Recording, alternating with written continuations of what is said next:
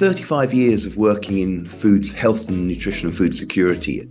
I've got a family now. I didn't want to go to wars and famines with young children, but I don't want to give up on that sector. So I wanted to find something that local farmers could grow that could both be economically viable for them, make them a profit, make them a living, and help the ecology of the area.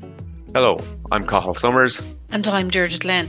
You're Teagasc Sustainability Advisors, and you're welcome to the Teagasc Environment Edge podcast, bringing you the latest information, science and opinion to improve farm sustainability. From famine-torn countries to the idyllic countryside of West Cork, Dr. Steve Collins of Durryduff Farm joins us to chat about his journey in nutrition and farming superberries in the hills of West Cork. Listen in to hear about the huge benefits Aronia berries have for human health. Steve, can you tell us a little bit about your background? You're a very interesting man, and your humanitarian work. So I started in humanitarian work during the 1985 famine, the whole Band-Aid thing. So I was actually a medical student, and I'd taken a couple of years off, much to the college's dismay. And I was working in Africa, and I got caught up in a war in Uganda and travelled around through Africa and ended up in Sudan. And there was a famine on, and you can't be a tourist in a famine. And I was trying to head home, but I realized that, either I left or I worked. And so I got a job and really riding a horse around the Sahel for 9 months, actually staying in villages that had been affected by famine. And so seeing it first rank, first line in person of what happened and what people did with aid food. And so that shaped the next 35 years of my working life, that I focused on famine relief, but from a community-based level. So very much looking at how communities deal with food insecurity and how they make choices. And of course, that then led to an agricultural perspective as well. It's very interesting. And from that then, do you have any concerns then with food security in developed countries? Climate change is stressing food security everywhere. And I don't say in Ireland, I've got a sort of quite a micro level view because I just look at my own local environment. But I see the same problems that we would see in Africa. When we're in, say, Malawi, you find they're monocrop maize, and monocropping in the face of climate change decreases resilience because rain comes at different times. And so if you're monocropping, say, Malawi, and you don't get rain, I think it's in December, you can lose your whole maize harvest and then be incredibly vulnerable, and not have food. Here, I look out, I live up a hill. I look out and I see people monocropping grass. And that's what people do in the west of Ireland in the hills. They just have grass. They have sheep or cattle. And even in the short time, I've only been farming 15 years, but even in that time, we've had a couple of really bad years where the grass has failed, the silage hasn't been cut. And you've got lads in the valley that, one year, I think it was 2012, was it? They were buying hay in from Spain for €60 a round bale, and that can, if you've got debts, that can put you out of business so quickly. So yes, I have. And I think a key way to help mitigate that is to diversify agriculture. And so that's what I've been trying to do. Yeah, I suppose, Steve, in your previous work, and you're away for many years in countries where you're dealing with starvation, crops failing, and it must have been some huge impact come back to Ireland and see the difference between what we do and where you're working, from one extreme to the other. And the one question I would have, and I was talking to Deirdre about this earlier, that, okay, potentially with global warming, climate change, that potentially some of the countries that you are working in will become less inhabitable, less ability to feed themselves, and those people have to come somewhere. And it feeds back into Deirdre's question about sustainability in even the Western world or in developed countries to help those people. And you talked about the monocrops. How do you see this going, or did you get much of a fright in the type of way we live and the food wastage even maybe? It was very, very difficult. So my speciality was as a medical doctor and with a doctorate in nutrition. I was treating starving people on the point of death. So I would be called in where there was mass starvation. So, Somalia in 92, Angola in 93, South Sudan, 90, all the major wars and famines. And I found it very difficult dealing with, say, a family who just lost all their children to starvation and then coming back to Ireland and, having people complaining that their new car had got a scratch or, sort of throwing away, perfectly edible food. I found that very difficult. So it's why I live in a very remote place where I just put my head in the sand for that. It's the world is changing, and my experience in Africa shows that climate change is real and people are suffering because of it. That will impact here. I don't know how. I don't really deal at that political level, but there needs to be changes made. We need to focus on growing more nutritious food and wasting less food. I know on the growing side, on the wasted side, it's going to take people changing their habits, and that's always very difficult. How did you find your way back to Ireland? I know you're not originally from Ireland. What happened? Claire's your wife and the kids. How did you end up here? Yeah, well, Claire's mum's Irish, and she was brought up half in Ireland, half in the UK, and so she was living in Dublin, and we got together, and I couldn't live in a town, and as I say, I needed to find somewhere very quiet, and my forebears were for McCollins from County Cork, so we just nipped out for a generation, really. Famous name. Yeah, exactly. Not quite the accent for it, but never mind. But I found this farm, really remote farm, and I just saw it. I just thought, wow, that's paradise, and I still do. I've been here nearly 20 years, and it's a fantastic place to live. And the local lads around here, it's a great way of life. They're great people, so I'm very, very happy here. Are you from farm background yourself? No, never. No, I lived in the country when I was young, and I always liked animals. But no, I never actually farmed. So when I got I got a herd of Dexter cattle initially because I wanted to get something that was adapted to this environment. And so it was a huge learning curve. But luckily the medicine's pretty similar, really. Yeah. And the farm that you bought, like we spoke there before we came on air, and you showed us a picture. You're on top of a hill. What's the land like? Is it harsh land? Is it easy to farm? Is it difficult terrain? No, it's very marginal. We're high up, where the farm ranges from about 150 meters up to about 300 meters. We've got full view of the sort of Bantry Bay, so there's a large wind coming in. The ground's very acidic. There's very little. There's bog. There's very little actual improved soil, and there's a lot of rock and a lot of brush. So no, it's not the easiest way. In a way, it's good like that, because if I can make this farm viable, it's not that I've got the best land in the best place. If I can show that this farm can become economically viable and environmentally sustainable, then I think it could, be quite a good model. Was it your medical background? Was it your life experience that drove you in the direction of organics and regenerative farming? It was a bit of both. It was more, I think, life experience, seeing the environmental degradation around the world being exacerbated by climate change, seeing the problems with addiction to fertilizers. So poor farmers get addicted to fertilizers, then the fertilizer disappears and their crops completely fail. And seeing all the maladaptive practices that having a large amount of non-organic fertilizer can allow. So, for example, you can get away with not protecting your soil. You can get away with out mulching because you can throw chemicals at the soil. But gradually that soil becomes more denuded. And then if you have a break in that fertilizer, which often you do in the developing world because you get debts, you get a failed harvest, you can't afford the fertilizer, then you're completely stuck. And so seeing that, I wanted to try and farm in a way that wasn't going to make myself dependent on large chemical companies for my living and my life, and a way that actually made the environment nicer to be in. More birds, more diversity. When you started your journey, Steve, how did you educate yourself around it? Who were your go-to? Who were your peers? Who did you look to? I talked to whoever I could really, and I sort of read a lot, but I didn't formally study agriculture. I'd done so much, of 35 years of studying and researching health and nutrition. I wanted to do more practical. So basically, I used scientific methods. So I tried lots of things.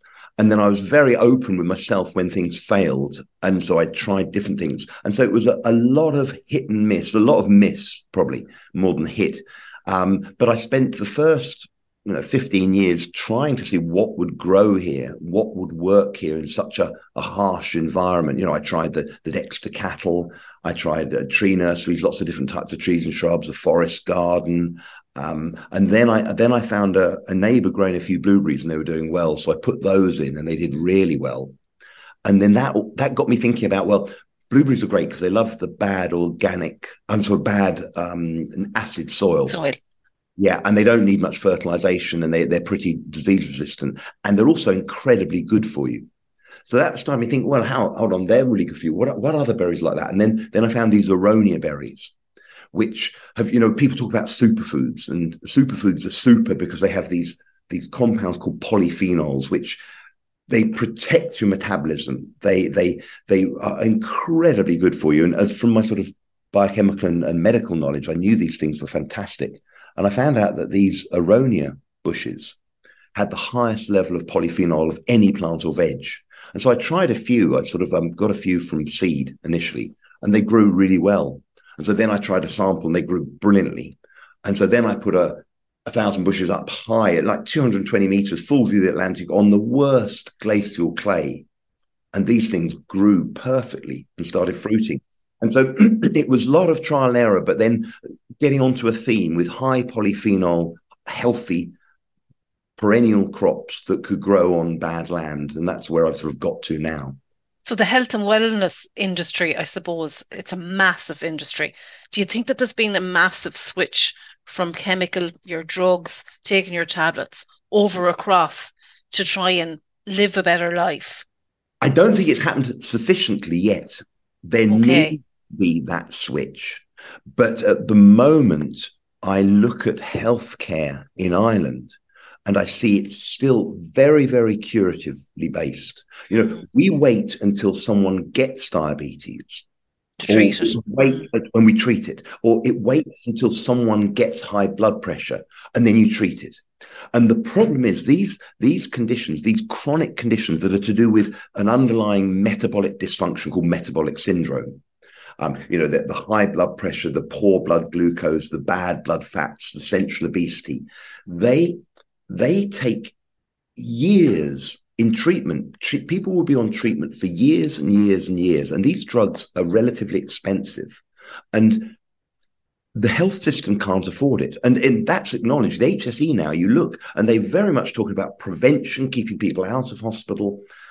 But the switch to actually, well, how can we eat better food? And how can we grow better food as a nation to complement that preventative strategy? I don't think it has been made sufficiently. So, as a nutritionist, I look at the culture around food in Ireland and the idea of a treat. A treat as a nutritionist is something that poisons you. It's something that's high glycemic. It's like saying a treat. Oh, yes, look, my child's been really good. Let's give him a bit of cocaine, because they've been really good. Give them a treat for some cocaine. High glycemic foods that you eat, sort of your cakes, your biscuits, your sweets, your chocolate, your ice creams, they directly over time poison your metabolism. And that leads to all the problems we see in the second, the preventative diseases, metabolic syndrome, that affects over 30% of Irish people. So there needs to be a cultural change. A treat is a strawberry, is a blueberry, is a nice nut, is a pear, is an apple.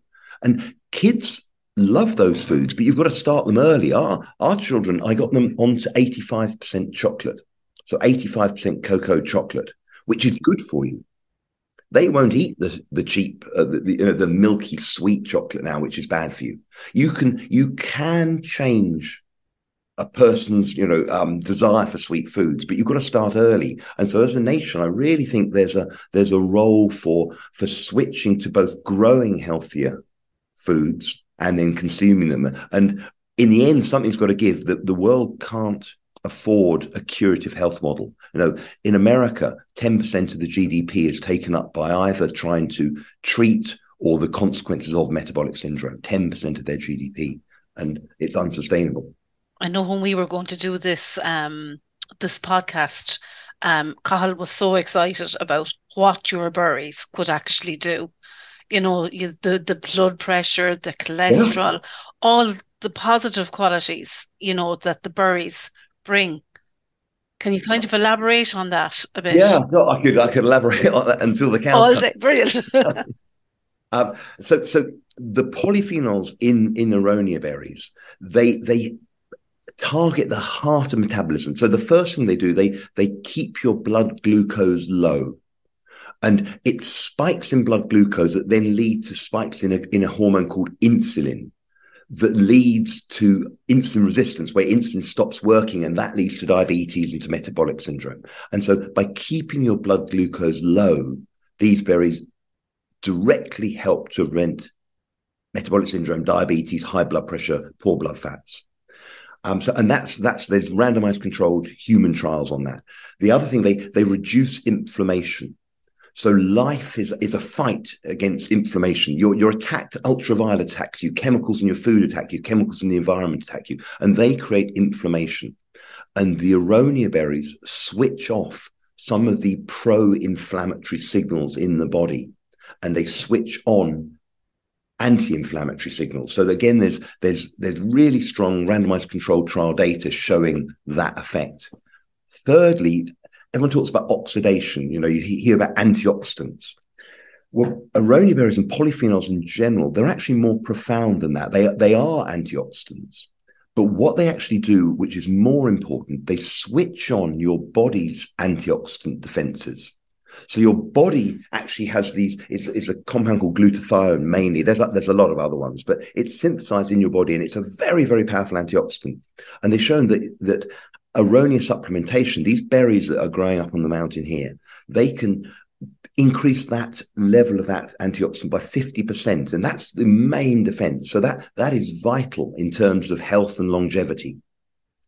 And so the main effect, they're antiseptics, antibiotics, but the main last effects are the microbiome, this trillions of bugs in your gut, that the more researchers look at it, the more it's fundamental to both mental and physical health. But our modern diet with high fats, emulsifiers, high sugars, very concentrated, low fiber, that damages the microbiome, whereas polyphenols and the fiber in Aronia berries, but the Aronia berries, the constituents in those berries, they directly feed the microbiome, and they help to diversify and make it much healthier. And then that leads to many, many positive health benefits. So yeah, and I say in contrast to a lot of sort of alternative medicine, there's randomized human trials on all those effects. And it's remarkable. And with the products now, with the Aronia berries, we're getting massive repurchase. People see the effect, they feel the effect, and so it's looking positive. Brilliant. Yeah, there was quite substantial human research done on that. There was a lot of trial work done on it as well. I from reading some of the work on your website. Steve, just thinking, so you have found berry that can grow on marginal land, and we have lots of marginal land in Ireland.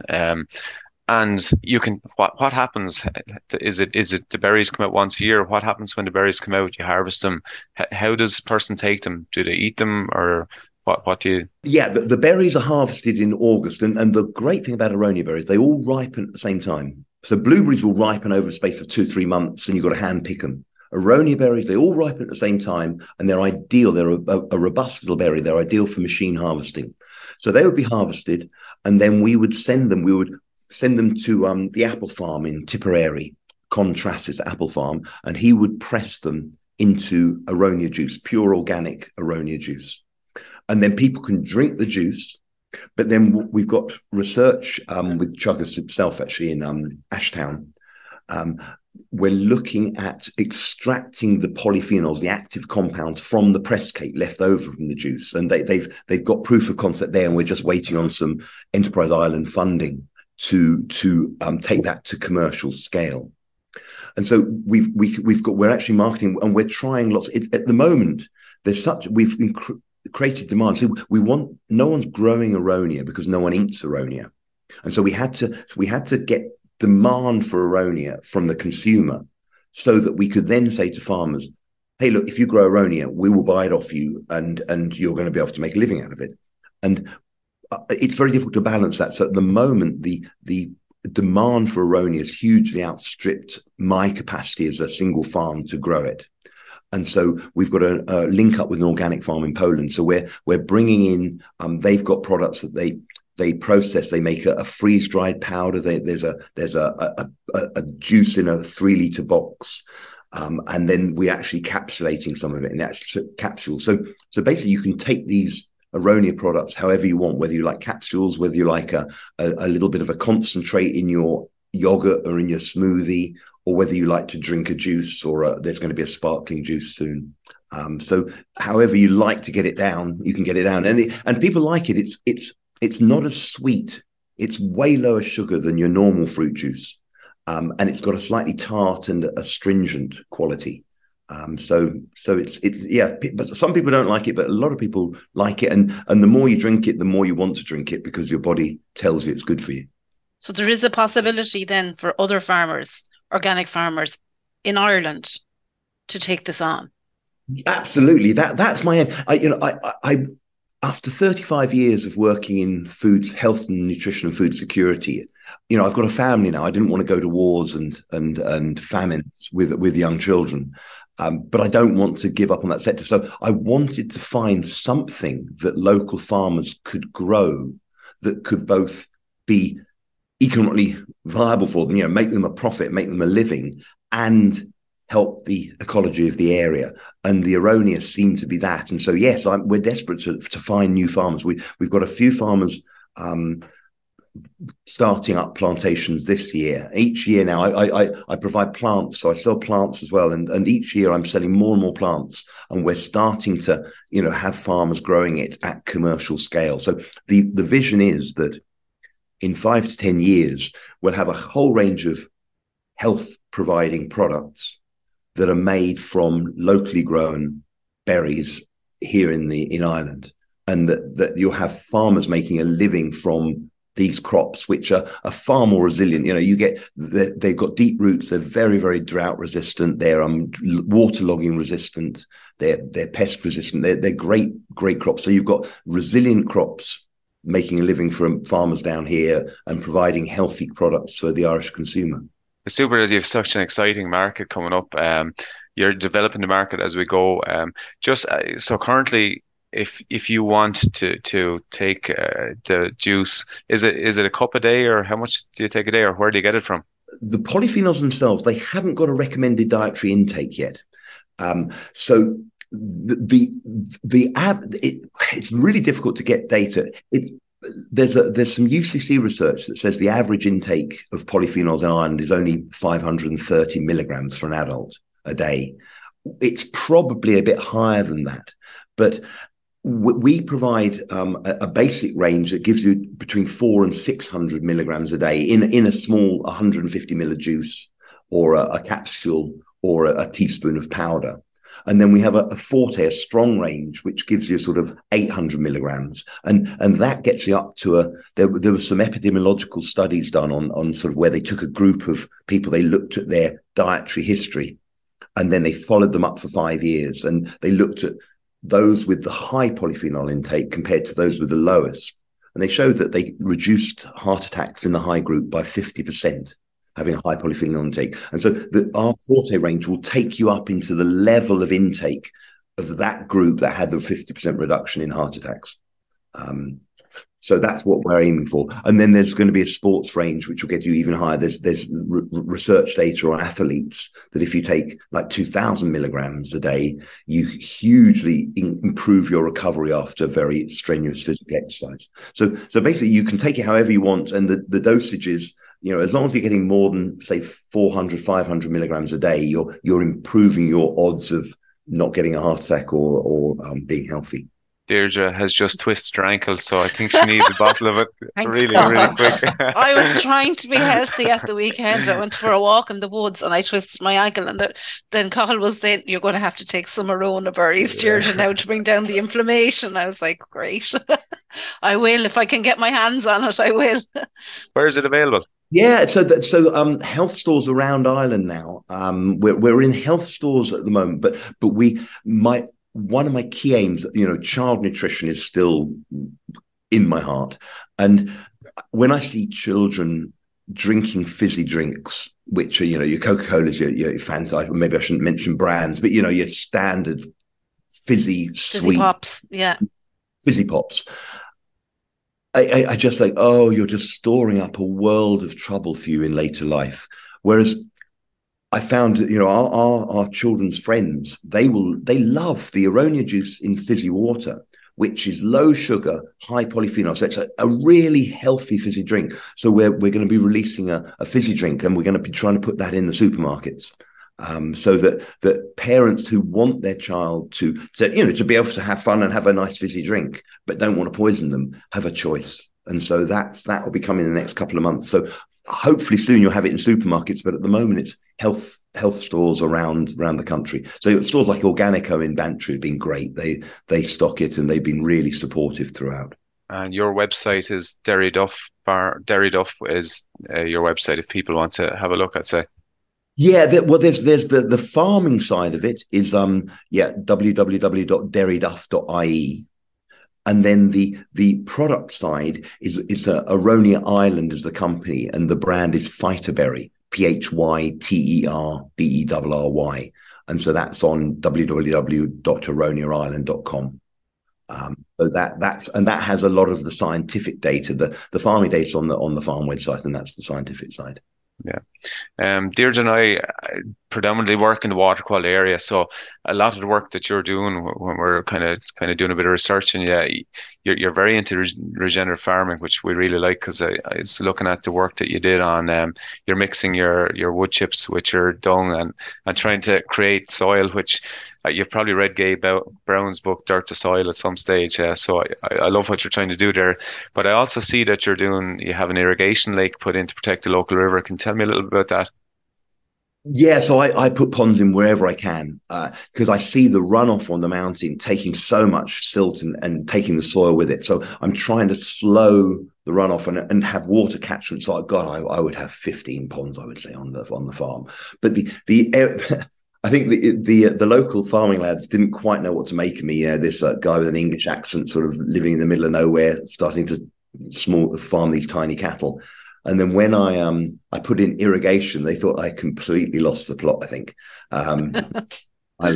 But to be honest, each year now we're having dry spells. Particularly in spring, it seems we're having six weeks with no rain. And I've put in, I would have in over 10,000 berries, blueberries or Aronia berries. Now the Aronia berries don't need irrigation, but I've got 7,000 blueberries. And if I don't irrigate those, they won't die, but they're not going to produce. And so all that effort to get the bushes in, a little bit more to put in drip irrigation. And it means as well that if I use any liquid organic fertilizer, I can target it precisely at the root ball. So I can use tiny quantities of, it's a beetroot based organic fertilizer, a liquid one, but I use tiny quantities for 7,000 bushes, and I don't have any runoff, any waste. And so it's way more efficient. And then if there's a dry spell, I'm protected. I'd say your neighbour will thank you anyway. On a day like today, I was driving into work and the water is flowing everywhere, and at least your ponds are collecting that. You're not getting mass rush down the hill, so I think your neighbours are going to be delighted as well. There's not water running into their gardens anyway. And then in the winter, when I'm not using it for irrigation, I've got some micro hydro turbines to generate electricity. So you can use that. There's so many resorts. Ireland is a blessed place in terms of its natural resources, in terms of its steady rainfall. It's got enough sun. Its climate's very, very moderate. There's so many resources we can use here. So I like, and the whole regenerative thing. What I've been experimenting with recently is wool. So the local lads, the market for your black-faced sheep wool, I think it's about 8 cents a kilo. And this stuff, silly. Yeah, it's crazy. This stuff, even if you're not making it into wool for knitting, which is probably worth about 100 quid a kilo, I know, but it's a 912 fertilizer. It's got 9 of nitrogen. It's a high nitrogen, slow release organic fertilizer, and it's transforming the blueberries. And so I'm buying off local farmers, and I can pay them 2.5 times what they're getting at the local market. And so they're happy that they're getting a bit more for their wool. It's still a pittance for what it is. But then I'm getting a local organic fertilizer that's made locally and no air miles and is incredibly effective. So, things like that. There's these resources which at the moment are being wasted. It's interesting to say that on the sheep's wool, because some of my clients will be sheep farmers, and every time you go to visit, there's a trailer in the corner shed full of wool, because there's no point selling it, because it costs more than, it's actually more expensive to shear the sheep than it is for the amount of price you get for the wool. But there's a research project going on in Teagasc at the moment, a mini project looking at using wool underneath when you're planting new hedgerows for weed suppression, but also it doubles up as fertilizer, as you say, but also holds back the weeds a little bit as well. So, which particularly, I suppose, if you're in organics, would be useful. Yeah, absolutely. So I've been looking at exactly the same on the blueberries, and what I'm seeing is really interesting that they the wool, the EC, the electrical conductivity of the soil, which is a measure of the nutrients in it, it's gone from 0.05, which is really low, up to 0.5, which is exactly what I want for blueberries, just with the wool, no other fertilizer. And the one thing you have to watch, though, I found out, the pH in a boggy, a peat type soil with very little buffering, it can drop the pH markedly. But the other great thing I found about it is that because the nutrients come out through bacterial action, when it's warm in the summer and the plants need the nutrients, the bacteria are working away. And so they liberate the nutrients. So basically it releases its fertilizer. But then when it gets colder in the winter, actually the bacteria stop working. So it stops releasing the fertilizer. So you've got this long-term organic fertilizer that actually releases when you want it and stops when you don't. So it's just, you couldn't have designed it better. Yeah. Look, Steve, we could sit here and chat with you all day, and you've had an interesting life to date, and I expect to see a lot more as you develop this market, and I hope that some of our farmers getting bored with you, because it sounds to me like your Aronia berries are going to be the equivalent of kind of Manuka honey, or along that lines. But there's a pot of Manuka honey in my press at home, and I much prefer to eat the local honey because it's on my doorstep, and you're growing them down in Ireland. So that's great to hear. Thanks a million for your time. Really interesting conversation, and looking forward to seeing you in the future. Great, lovely. Well, thanks for having me. I've enjoyed talking to you, and I appreciate you getting in touch. That's it for this episode of the Teagasc Environment Edge podcast. Thanks to Dr. Steve Collins of Derryduff Farm for joining us on the show. Don't forget to rate, review and subscribe to the podcast. You can listen on Apple and Google Podcasts as well as Spotify. And for more information, go to the Teagasc website at teagasc.ie. I'm Cathal Summers. And I'm Georgia Glenn. Join us next time for the Teagasc Environment Edge podcast, Signpost to Farm Sustainability.